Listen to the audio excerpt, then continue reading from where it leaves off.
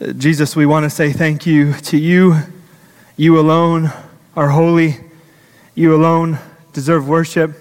You alone are Savior. You alone are perfect. You alone are light. You alone are merciful. You alone care for your people. You alone hold the world. You alone minister to our spirits. You alone care for the church, uphold it. You alone minister to us through your word. You alone are the pastor of this church. You alone are the head of the church, the body. You alone deserve all glory, honor, and praise. Praise be to you, Christ. Father, we ask that you would send your Spirit in a special way as we open up the Scriptures to exalt Christ. That feelings of condemnation and doubt and hesitancy would go away. That you would shed light on us through your word. You would minister to people in low places and lift them high with the hope of the gospel. You would crush hard hearts in a way that they would repent and believe upon the gospel. That you would use this time, Lord, this ordinary time, in extraordinary ways, so you alone would get all praise and glory. Father, we pray these things in Jesus' name. Amen. Well, I'm not sure how many of you actually know this about me or not. But one of the things that I enjoy most in life is a nice pair of sneakers. I'm a sneakerhead. My wife Lizzie laughs at me all the time, especially before we go out somewhere nice, because what I do before we leave the house is get a damp towel or a wet rag and I wipe down my shoes, make sure they're clean. I've done this all my life. I inherited this practice from my dad. It was part of my culture. If you got nice shoes, you're the man. So I'd like to have nice shoes and clean soles. No pun intended. But it's been exciting for me because although myself, I don't really keep up with all the latest trends and styles, especially amongst the youths, the global sneaker market within the past 5 years has exploded. In fact, in 2021, the market for sneakers increased almost by 20%. And in 2022, sneaker sales globally totaled $152 billion. It's a huge number, $152 billion globally for sneakers. But here's the thing. With the growing and increased presence of the sneaker market, there also has come a growing and increased market for counterfeit sales. Guess how much the counterfeit sales sneaker market was estimated to be worth last year? $450 billion. That's more than 5 times the value of legitimate sneaker market. In other words, in pursuit of the real thing, sneaker buyers, if they are not careful, will end up walking around in the fake thing. And so they have to know what they're looking for. Sneaker buyers and sneakerheads have this list of criteria to think through as they make their sneaker purchases so they don't get scammed, end up with empty bank accounts on counterfeit shoes. This morning, we're going to be continuing our series in the book of 1 John, and this is exactly what the author John here is seeking to do for the church in light of their faith. During this time in context, there was false teachers that had arisen from within the doors of the church. And in light of their teaching, which claimed to be true, John is writing to the true believers within the church to tell them that it's not. He wanted to give them a list of criteria, gospel criteria, in order for them to actually do 2 things. Number 1, to consider and examine their own lives to see if their faith was indeed right and orthodox. And number 2, give them the tools necessary to consider other people's faith in and around the church and see if they could sniff out or sense a false gospel. And so this morning is what I'd like to do together with you. If you have a Bible or cell phone, please feel free to turn that open. Or on, I've titled the sermon this morning, if you look there, How to Tell If Our Faith is True. How to tell if our faith is true. I'd like to show you 3 things from this text, a list of criteria. Number 1, I'd like to show you what is accurate belief. Number 2, I'd like to show you what is evident Christian life. And number 3, I'd like to show you what is dependent confession. Accurate belief, evident life, and dependent confession. We're going to begin our time together by reading the text up front. Again, 1 John chapter 1, verses 1 through 5. This is the message that we have heard from him and proclaim to you, that God is light, and in him there is no darkness at all. If we say we have fellowship with him while we walk in darkness, we lie and do not practice the truth. But if we walk in the light as he is in the light, we have fellowship with one another, and the blood of Jesus, his Son, cleanses us from all sin. If we say we have no sin, we deceive ourselves, and the truth is not in us. But if we confess our sins, he is faithful and just to forgive our sins and to cleanse us from all unrighteousness. If we say we have not sinned, we make him a liar, and his word is not in us. My brothers and sisters, this is the word of God. Right now we're moving to point number 1. I'd like to show you accurate belief. Well, as we begin our time together here, it's helpful for us to keep in mind our study from last week. We looked at verses 1 through 4 together, and what we saw, especially towards the end of the text, was John's emphasis on fellowship with God through Jesus. If you remember, John began this sermon here by talking about the word of life. And we discovered together that the word was a reference to Christ himself. After having understood this, we also saw that John was advocating for his appointed position over the church as an apostle. Apostles alone had the authority to teach and establish true Christian doctrine. And so John began by elaborating on all of his qualifications that not only he, but a select group of men that he belonged to, the apostles, had. They had been eyewitnesses of Christ. They had received personal callings from Christ. And they had been commissioned by Jesus himself to this unique task of leading the church. And so this morning, as we begin to look at verse 5 here, you'll notice that the first thing that John is doing again is not just referring back to Christ, but also to his time with him. He says this is the message that we have heard from him and proclaim to you. John is saying, church, let me summarize Jesus' teaching for you. I want to personally tell you what I heard and received from him. Okay, what's the message? Are you ready for John's gospel? Here it is. That God is light, and in him there is no darkness at all. It's the gospel. That God is light. And I don't know about you, but after first hearing this, especially after first hearing this without further study, at first I'm thinking like, really, John? Is this the gospel you're going to give to us, man? After all that you have heard and seen and witnessed of walking and living with Christ, the Savior, for 3 years, you're going to give us this? It's almost as if my 6-year-old son, JJ, could have told me this.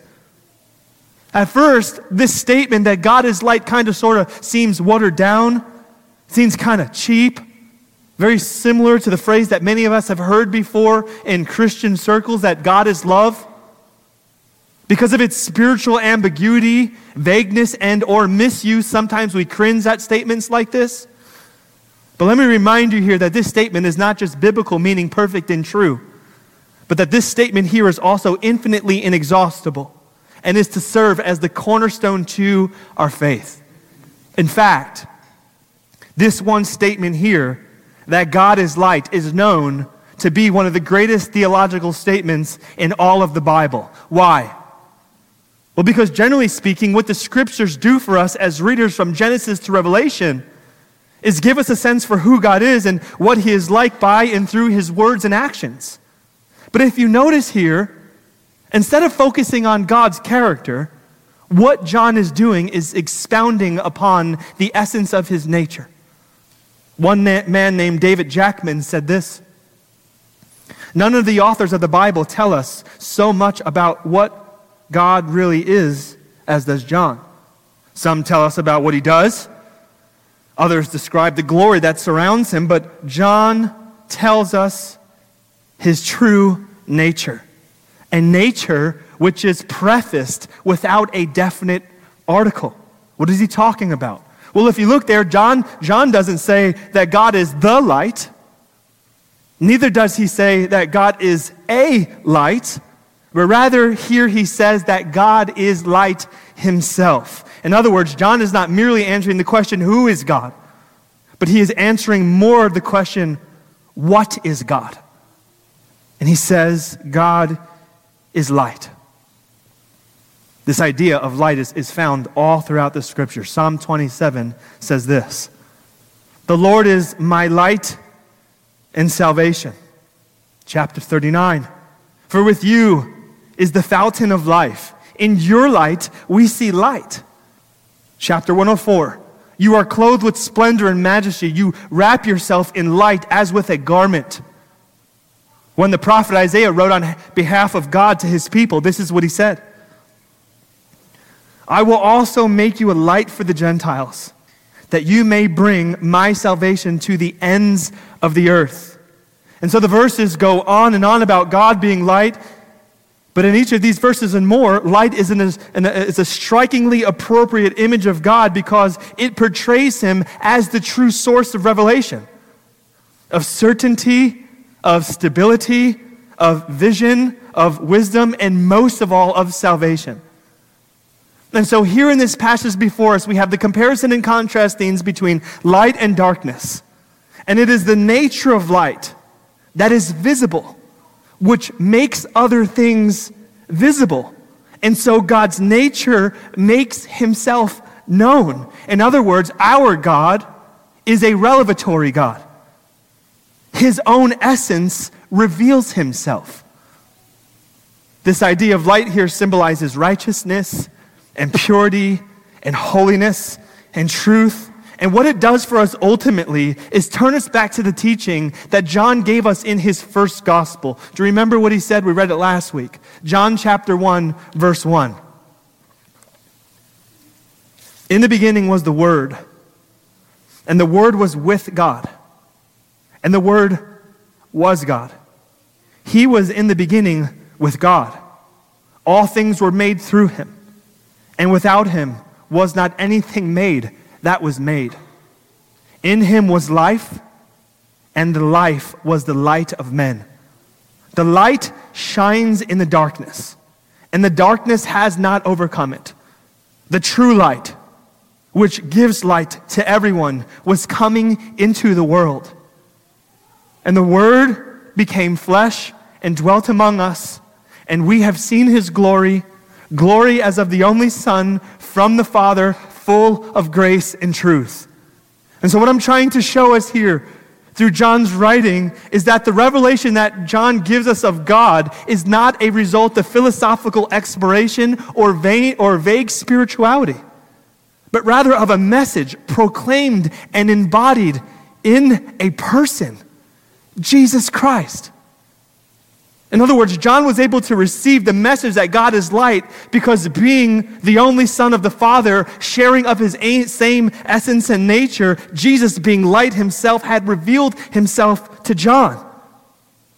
John's authority to write this and our authority to believe this rests on this, that the hidden eternal life and light of God himself was embodied in time and space and revealed in one man.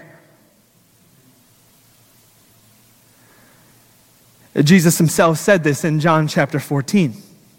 "Anyone who has seen me has seen the Father." The reason why John starts off this book with this teaching here is because God is the starting point of our faith, and Christ is the only way that we are able to know him. If Christ was not fully divine, then our faith system is in vain. But since God is light and he in flesh stepped into this world to shine light into dark places, we as people, through this gospel light, are able to see the Father and walk in light. Every night I take my two boys up to bed. Most nights I take them up to bed. And we have this really big stairwell that goes from the foyer to our second story in our house. And We stand before that big, dark, scary hallway with no light, no windows, no nothing. It's pitch dark. And I watch my boys get scared. And we have this thing that we do. I say, boys, take out your Bibles. And this is their Bibles. And I say, boys, are you ready to open up your Bibles? And they say, yeah, Dad. And then I said, okay, open them. And they go like this. The first time I ever did it, they didn't know it was coming. I turned behind them without them knowing. I flipped on the light switch real quick. So as soon as they did this, the whole hallway went up and they're like, whoa. They're like, wow, Dad, look at this. I'm like, yeah. I said, buddies, I actually did that, but that's the gospel for you, sons. The light shines in darkness, and the darkness has been overcome by the light. And at first, when they looked at the darkness, that what was in the darkness was vague, unknown, and scary, unclear, uncertain. It made them hesitant. But when this light shined in an instant, clarity filled their vision and sight, and with confidence they are able to travel up to the next story of our home. John is saying God is light, and Christ is the light of the world who has stepped into this world to shine the light of darkness, shine the light into dark places. Where is the ultimate dark place that is found in this world? It is the human heart. The gospel, the light of the gospel, shines light into the human heart in order for us to be able to see, know, sense, relate to, and be brought near to God the Father. And so I guess I'll just ask you the really appropriate, simple question, crucial question. Have you seen God? Do you know God?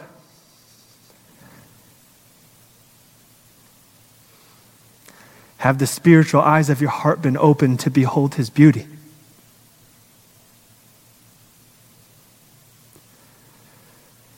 If it has, then your life will change. No one can see God the Father without first seeing the Son.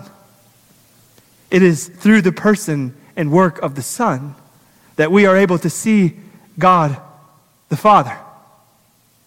If anyone were to see God the Father in a wretched estate, they'd die.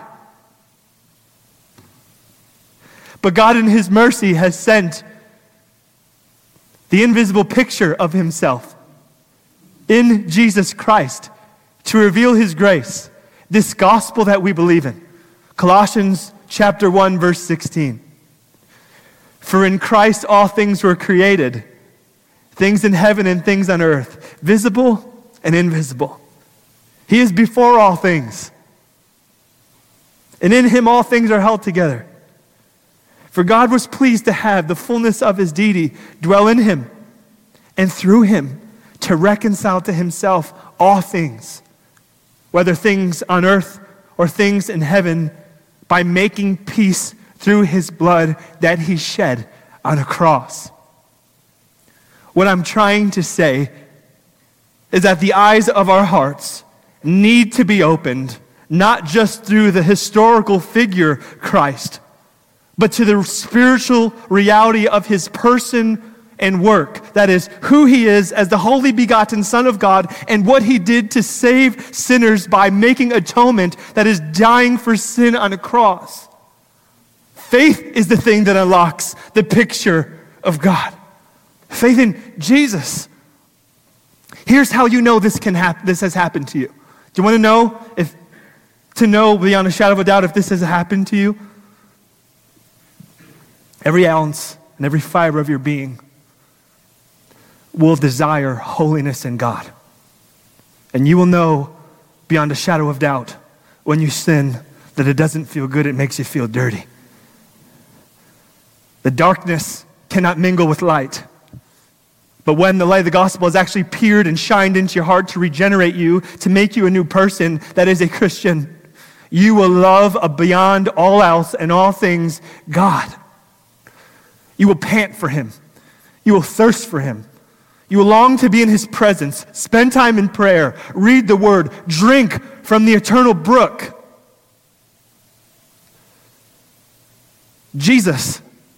takes blind eyes. With the gospel, he switches on the light and illuminates the soul's ability to see God. Have you seen God? There are 3 ways to respond to this. If you have seen God, worship him. That's not a law or a yoke. That is the greatest soul's treasure and delight for those who are in Christ. If you have not seen God, ask yourself concerning this, why? And if you want to see God, believe upon this one man and God, the God-man, Jesus Christ. Amen? Amen. That was point number 1, what is accurate belief? We are now moving to the second point of the sermon. I'd like to show you what is evident life. Well, as we move into our second point here, you'll notice that John, he repeats this phrase, if we say, twice. First, he says it in verse 6, and then he says it again at the beginning of verse 8, if we say. And coming out of the first point, you'll remember that the entire gospel message that John had received and he was passing on to this church had come right from what Jesus had said. In other words, the gospel is a message of words which contain content. Our belief, you and I believe, is expressed with words. Confession is an essential part to the Christian faith. But you want to know what also is an essential part to the Christian faith paired along with this idea? Our lives, our lifestyle, the way we live and what we, in relationship to what we say we believe. In other words, the evidence of what we believe should be found in the works of our hands. If you look there, John says this in verse 6, if we say we have fellowship with God, while we walk in darkness, we lie. That verse pretty much just speaks for itself.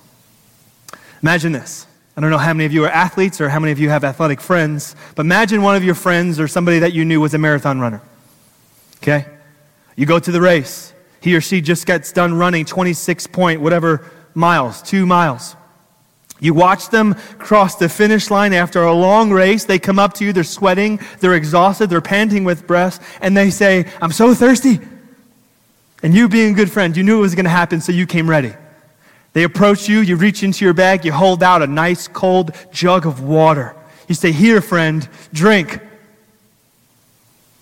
And your friend takes the jug of water and says, thank you so much, stares at you and holds it. And you're like waiting for the moment that they're going to drink. Wouldn't you be so confused? Wouldn't you say, hey, I brought you this, you look exhausted, I brought you this jug of water, aren't you going to drink? And the person said, well, the water's great. The water's great, and I know it will rehydrate me. I believe that. It'll quench my thirst. It'll give me what my body needs. But they never take it to their lips and drink. All they do is just stand there and hold it in their hands while the water bottle drips beads of sweat off of it. Well, you know that this would probably never happen. But this often happens with people's confession of faith as it pertains to Christianity. They say they believe. But if you actually examine their life and faith, they never drink. All they do is just kind of stand there and hold the gospel. They don't drink the gospel. They don't enjoy the gospel.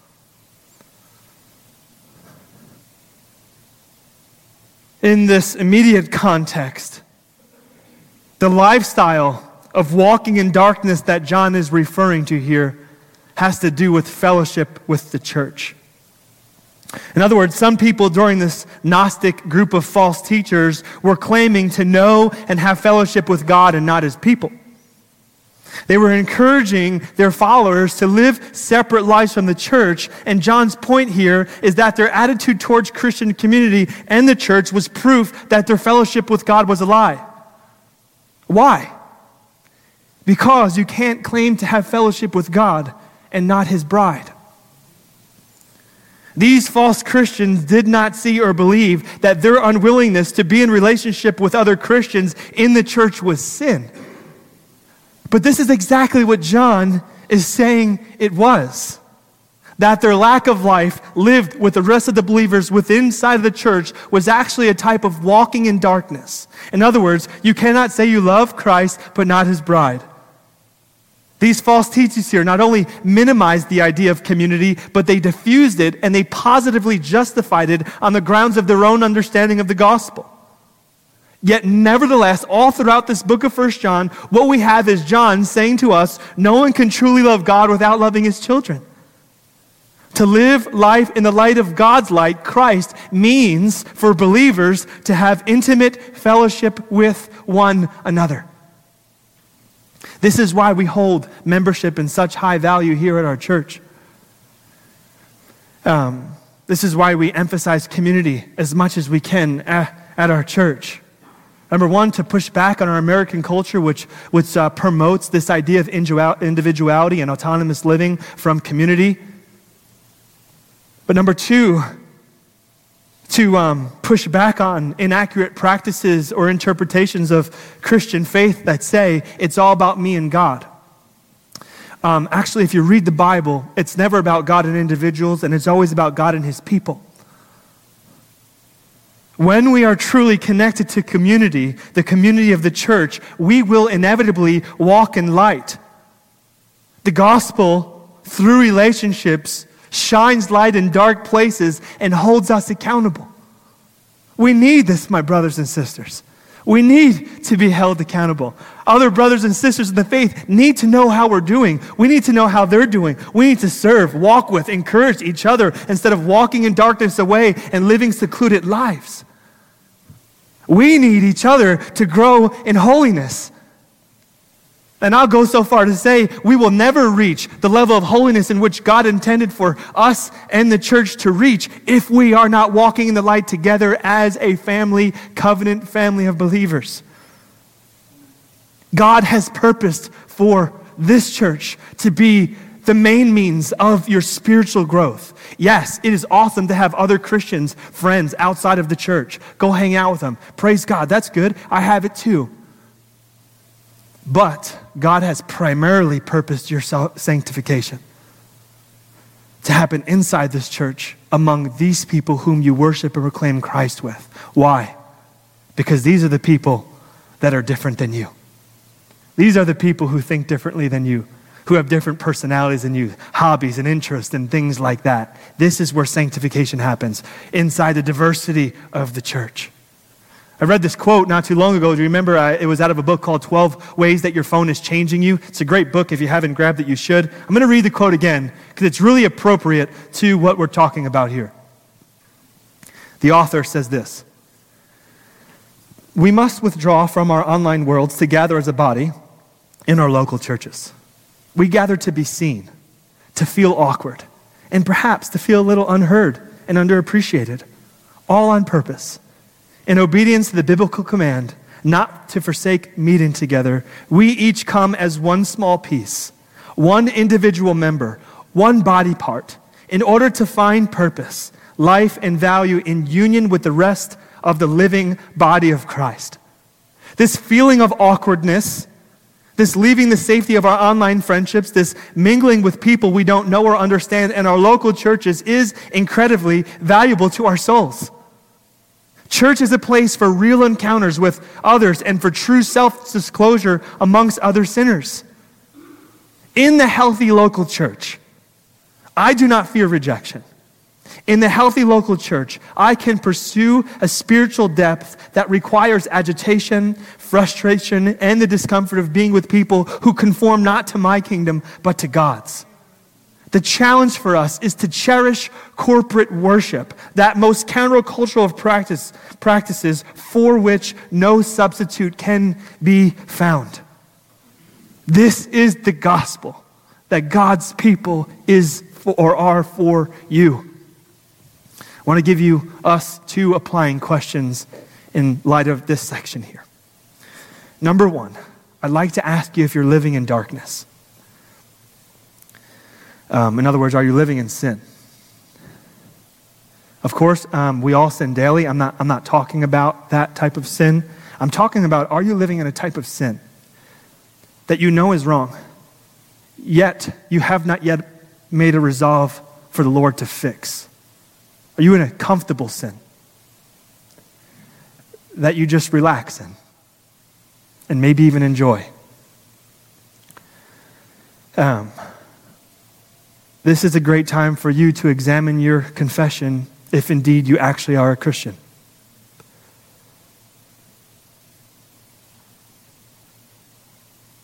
If you are a Christian and you're in habitual sin, I'm calling you to repent this morning. That's the first call. And the second call is, after repenting, I'm calling you to be known amongst brothers or sisters. And I know that idea can feel intimidating. Let me just tell you our intention with keeping you accountable. Our intention is to give you grace without an ounce of condemnation or judgment, to remind you of the Savior who died for sin and whose work is enough to make you and keep you and preserve you as holy. We want to encourage you and strengthen you. Are you in sin? Second question, a broader question for many of us, is this: are you intimately fellowshipping with the members of this church? Are you involved in this place in such a way that your great intention behind all of your service is actually to know and enjoy and love people? It's a great opportunity for you to examine your faith if you indeed want to love the bride as much as the groom does. These are the marks of historical Christianity: faith in Christ and holiness lived out within community of the local church. Amen. That was point number 2, dependent confession. I'd like to finish our time together. This is point number 3, dependent confession. I said in the beginning of the sermon that John was writing in many ways to help us see if our faith is true. And the point that I would like to make to you here as we close, which is in every way just as important as the first 2 points that we've covered, is this: that we as Christians, as believers, must come to terms with our total dependence and need for God. If you look there in verses 8 through 10, this is what John says: if we say we have no sin, we deceive ourselves, and the truth is not in us. But if we confess our sin, he is faithful and just to forgive our sins and to cleanse us from all unrighteousness. If we say we have not sinned, we make him a liar, and his word is not in us. This is exactly what these false teachers during this time were doing. Through their self-proclaimed knowledge of God and faith system, they were telling other people in the church that they had arrived at a place of sinless perfection. That they, through their faith system and knowledge of God, have reached a level elevating them to a state of sinlessness. Some of you probably know the famous preacher from history. His name is Charles Spurgeon. Spurgeon one time was preaching on the depravity of man, preaching the sermon. And he expounded greatly upon the depravity of man, the fact that we need God in every way. And after he was done preaching his sermon, this guy came up to him. And the guy said, "Hey, Charles, can we talk?" And Charles said, "Sure." And the man said, "Well, I just want to let you know that I totally disagree with your sermon. That's dangerous." We're talking about Spurgeon here. Totally disagree with your sermon. The old man in me is dead, and I have reached a place of holiness without sin. So Spurgeon says, "Oh, really? Okay. You want to come over to my house for dinner tonight?" And the guy said, "Sure." And so the guy came over Spurgeon's house. They had dinner together. The man elaborated much on his sinless state. And then, after watching the man recline, Charles Spurgeon took the glass of water that was sitting next to his dinner plate and threw it in the man's face. threw the glass of water. This is awesome. Come on. Threw the glass of water into this dude's face. You want to know what the man did? The man stood up and started yelling and screaming and kicking and letting Charles Spurgeon have it for his lack of courteousness and respect for his opinion. And then you want to know what Spurgeon said? You see, the old man within you is not dead. He had simply fainted and could be revived with a glass of water. John is telling the church that it is not possible for anyone, especially Christians here included, to reach a place or level of spirituality where there is no sin. And if someone thinks that they have reached this place, that they stand in direct opposition to the gospel. God is light. In him there is no darkness at all. And there is only one person who ever lived who can claim this. And it is through his life and his godliness and his love and in his keeping the law that we have been able to see a level of holiness and righteousness unattainable.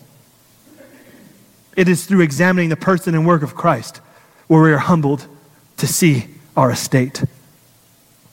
You see, all true men and women of God, after seeing God for who he truly is in Christ, do not say, I'm sinless. Do not even say that they're good. But all true men and women of God say, like Isaiah said in chapter 6, after seeing the Holy One, woe is me, for I am ruined. I am a man or woman of unclean lips. I know this, that after seeing the King, the Lord Almighty, in all of his sinless life and perfection, I am unworthy. This is why Peter, after being called by Christ, said to him, go away from me. I'm a sinful man. This is why Paul, in the book of 1 Timothy, called himself the worst of sinners. For who can say that they have elevated themselves to the position of Christ? I've never met somebody inside the church to say that they're sinless. Regardless, this text is still for them. But you want to know who else this text is for? The prideful Christian. How do you know you're a prideful Christian? If you think that you're not.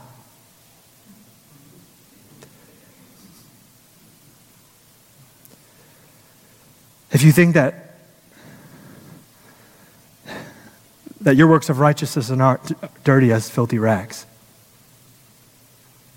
If you think that your good deeds are good enough for God, is what I'm trying to say. And so now I'm going to stray from that and get to the soft-hearted Christian whom the Lord seeks to minister to today. Talk to the person who knows that their works are dirty and nothing can ever add up. See, for you, you don't struggle with that side of pride. You struggle with self-condemnation and feelings of guilt, feeling dirty, like you're not good enough for God. This is one of the greatest struggles on this side of heaven for the Christian. After sin. Because the Spirit works in us and shows it to us.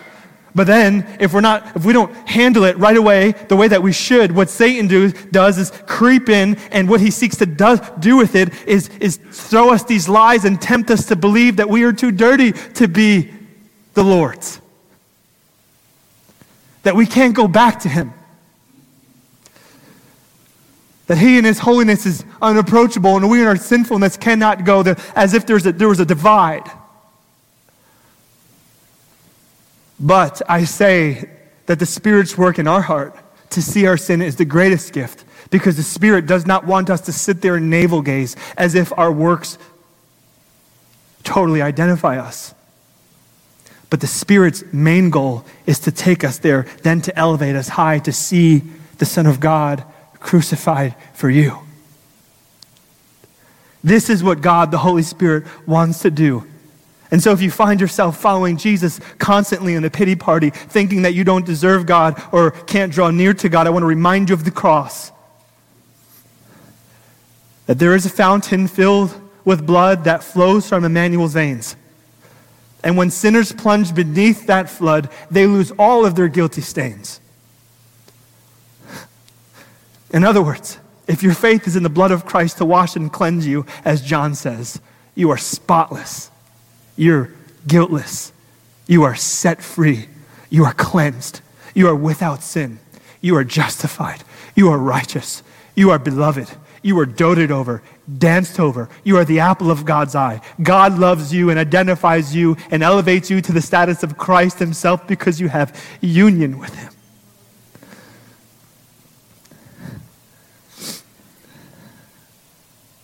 The rhythm of grace in the Christian life is repentance, belief, and obedience.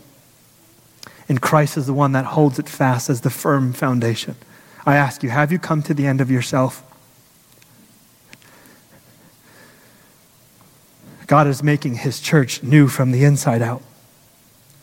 I'd like to finish off from Psalm 32 with a gospel promise for you who believe in Jesus.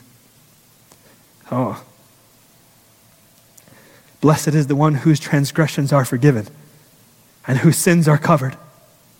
Blessed is the one whose sin the Lord does not count against them, and in whose spirit there is no deceit. For when I kept silent, my bones wasted away through my groaning all the day long. But then I acknowledged my sin to you and did not cover up my iniquity. I said, I will confess my transgressions to the Lord, and you forgave the guilt of my sin. Therefore, let all the faithful pray to you while you may be found. You are my hiding place. You will protect me from trouble and surround me with songs of deliverance.